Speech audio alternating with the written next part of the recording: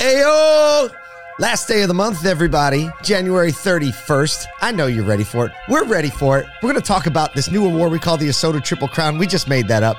Ford cutting EV prices and Hertz rocking Denver. And several other things that we couldn't fit into the intro notes. You know, we were just like, we're at NADA, and everybody was handing out awards. We had a 40 under 40 in the AWAs and the things on the floor and all that type of stuff. And we were like, you know what? We were missing out. Here's an award. There's an award. There's an award. Hey, you took a little time off yesterday with the family. How'd you do? Oh, man. I'm telling you what, it was wonderful. I mean, I've got a almost 11-month-old baby, and recently when I take trips, she's like, "Oh, Dad's back, no big deal, right?" But this time she was like, "No, Dad is back. I'm on Dad." So that was wonderful. Picked the kids up from school. It was a great day. So I'm cool. Ready to. But I'm back. I'm ready to go. We got 4 days. Me and Nathan, our producer, if you don't know Nathan, you meet him in the halls. He and I were already like, we jumped in the StreamYard. He was like, all right, we doing the website for ASOTUCon, website for ASOTU X. How we getting tickets ready? It was like, we got work to do. In September, ladies and gentlemen. We got work to do. It's funny you brought that up about your little one. I was, I'm going to take a little time with the family Friday. So I was in the seat yesterday morning. And my little guy, Jaden, he wakes up early and wants to sit on my lap while I build the morning show. And I was going to leave, and he goes, "Daddy, don't go to work." Oh, I was like, where did that come from? He's never said that before. And I was like, break my heart. But he's cool. Oh, he knows. Man. He knows. Well, you'll have nice time Friday. Absolutely. It'll be like that. Absolutely. Hey, I mean, that's the thing about work, right? Something about it is like it takes sacrifice and working on balance. And like, if he didn't want me to stay home, then I'd be doing it wrong anyway. There you go. See, there you all go. Right. We got some news to get. Lean into that, everybody. Yes. If your fam don't want you home, then you're doing it wrong anyway. Let's go. Like, go ahead. Please leave. All right. So we've obviously had a number of days. We've had like more shows in the last 5 days, probably than we've ever had in the history of a 5-day period. My voice is almost back. It's getting there. But so today we're getting back in like the flow of what the show is usually and typically regular. Yesterday was kind of like, we'll call that a transition episode. This episode, we're going to give it to you. Okay, let's talk about this Triple Crown that we invented. Let's do it. Toyota today is going to get the ASOTU Triple Crown, and it is a real thing now as they beat out competitors to hold the top spot as the world's top-selling automaker. Again, they didn't. So that's number one crown. Number two crown is that they didn't have any questions at their make meeting. Literally, we talked about this already, but zero dealers asked the question. They're like, are there any questions? Very opposite than most of the other make meetings. And number three, they're showing everybody what a healthy leadership transition looks like. So let's knock those down. So 10.5 million vehicles sold last year, followed at a distant second by VW with an 8.3. So they really pulled away on that. VW obviously had a few more issues, and Toyota just got their stuff together. So they deserve it. Can you believe that the 2.2 million, that's some like fairly major manufacturers that we talk about. Total inventory. Yeah. And it was like going away. Absolutely. Unbelievable. Yeah. I mean, and what's the most ridiculous about that is they still have the lowest day supply in the market. I think the last time I saw the data, it was like a 5-day supply where the average day supply is up over 50 now. So you've got the accelerant of sales, the highest recorded retail deliveries, and still the lowest market day supply. Like, talk about a thing. God bless him.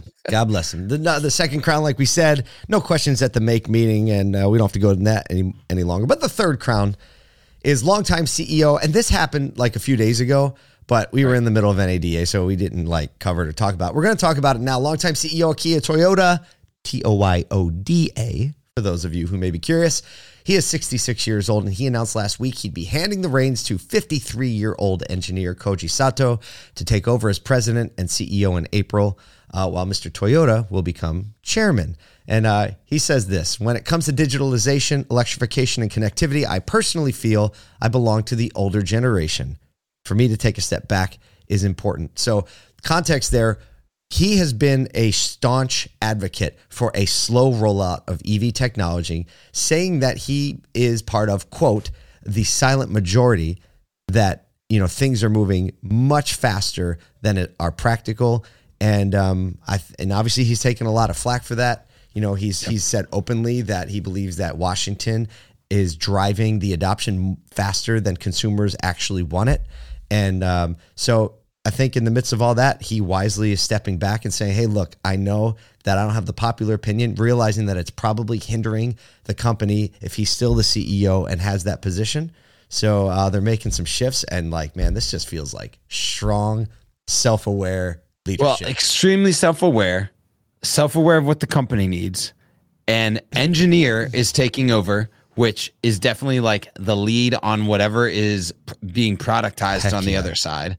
And then to continually say, hey, look, but don't forget our roots. And if you look at Honda as a manufacturer and their level of penetration in the hybrid market, you recognize, hey, they might actually know what the market is looking for right now because of what they've been able to sell into the market. So as chairman, he's still going to be extremely influential. Oh, yeah. And I can't wait to see kind of how this new vibe of a little young meets old. And I mean, young as 53, right? But he's engineer 13 years younger than him. Yeah, exactly. But still, it is self-aware and consistent with the brand's ability to have a long life cycle. And man, kudos. Triple crown, way baby. To top off the old triple crown. That is a triple crown moment. If we ever heard one,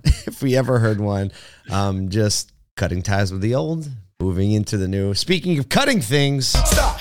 Segue. Time. So after Tesla hit the market a couple weeks ago with some substantial price cuts, Ford is following suit, cutting the price as much as $5,600 on its Mach-E electric vehicle. It had raised prices on this vehicle actually 6 months ago, and now is reverse course to maintain market share in the competitive space with an average cut across all the trim levels of about $4,500, which equates to about 6%.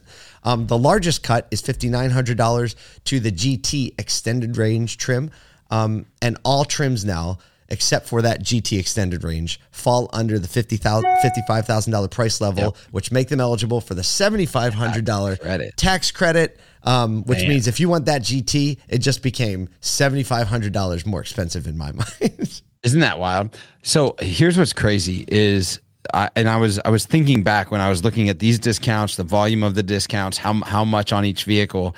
And we ran a story probably a few months ago talking about the average profit margin on a Tesla and the average margin on its competitive EVs. Jeez. And what I know is that the margin was less than the current discount that Ford is offering, or the reduction in price that Ford is putting on these vehicles. So they are so incentivizing this that they are willing to take these vehicles at a loss to move them in the market based on the competitor, based on competitive changes in the market, additional vehicles being offered by other manufacturers and Tesla's price cuts. But they're cutting into their margin so deeply that they're going to lose money, as compared to Tesla that still is making money on the loss of margin. Yeah, I mean, Tesla was 3x the profit margin, right? It was 3 times. So they can cut it out and still have a really healthy profit.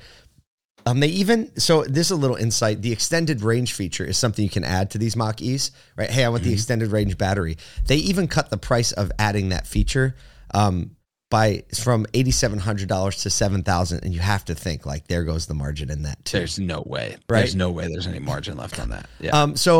Marin, I don't know how to pronounce this name. I apologize if you're listening, but you're probably not. I'm gonna go silent G. Marin Jaja. Silent G, go Jaja. Yeah. But I said the G, but you just didn't hear it. Chief Customer Officer of the Ford Model E division said, we're responding to changes in the marketplace in a briefing with reporters last year, citing eligibility requirements. Yep.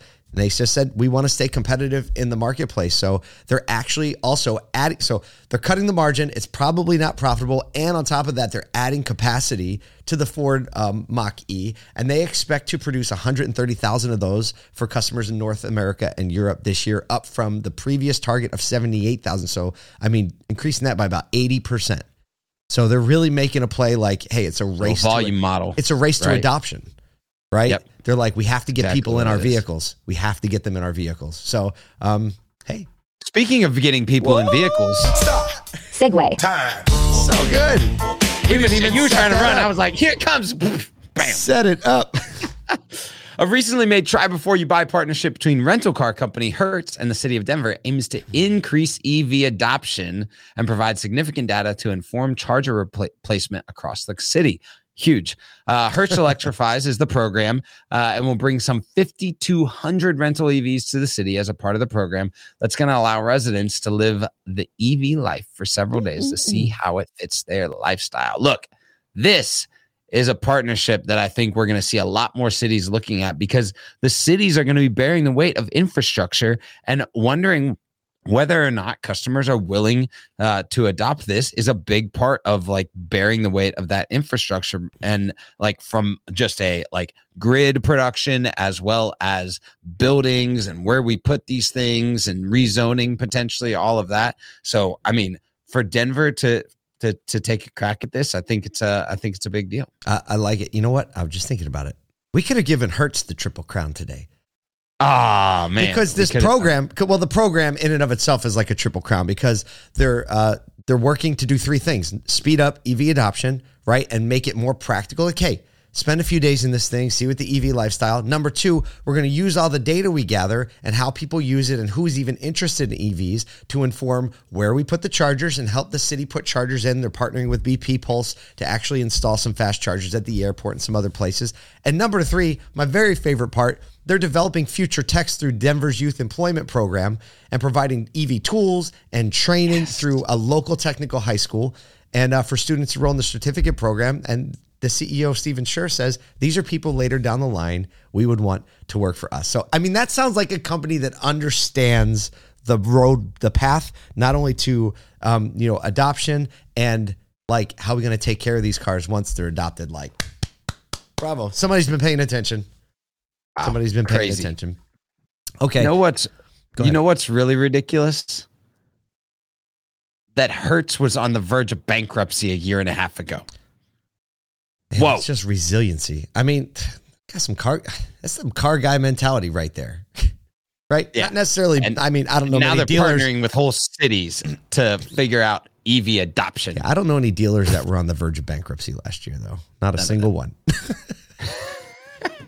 Not a single one. But you're right.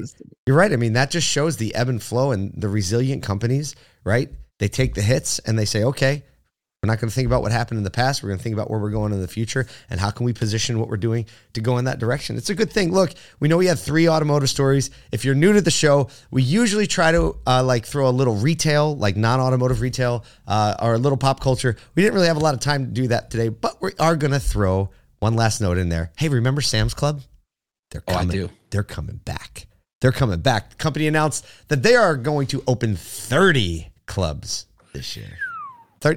They only put like 1 or 2 in a city anyway. Think about the major cities that they go in, and adding 30 new massive facilities that include distribution and. Did you have one that closed in your area? We did. Nashville was like Sam's Club, Costco is our favorite, right? Yep. But yeah, it's look, brick and mortar ain't dying, y'all. I've always wondered why it's been taking this so long to get them. I mean, you just look at Costco, just go on a Costco and you'll see that it works.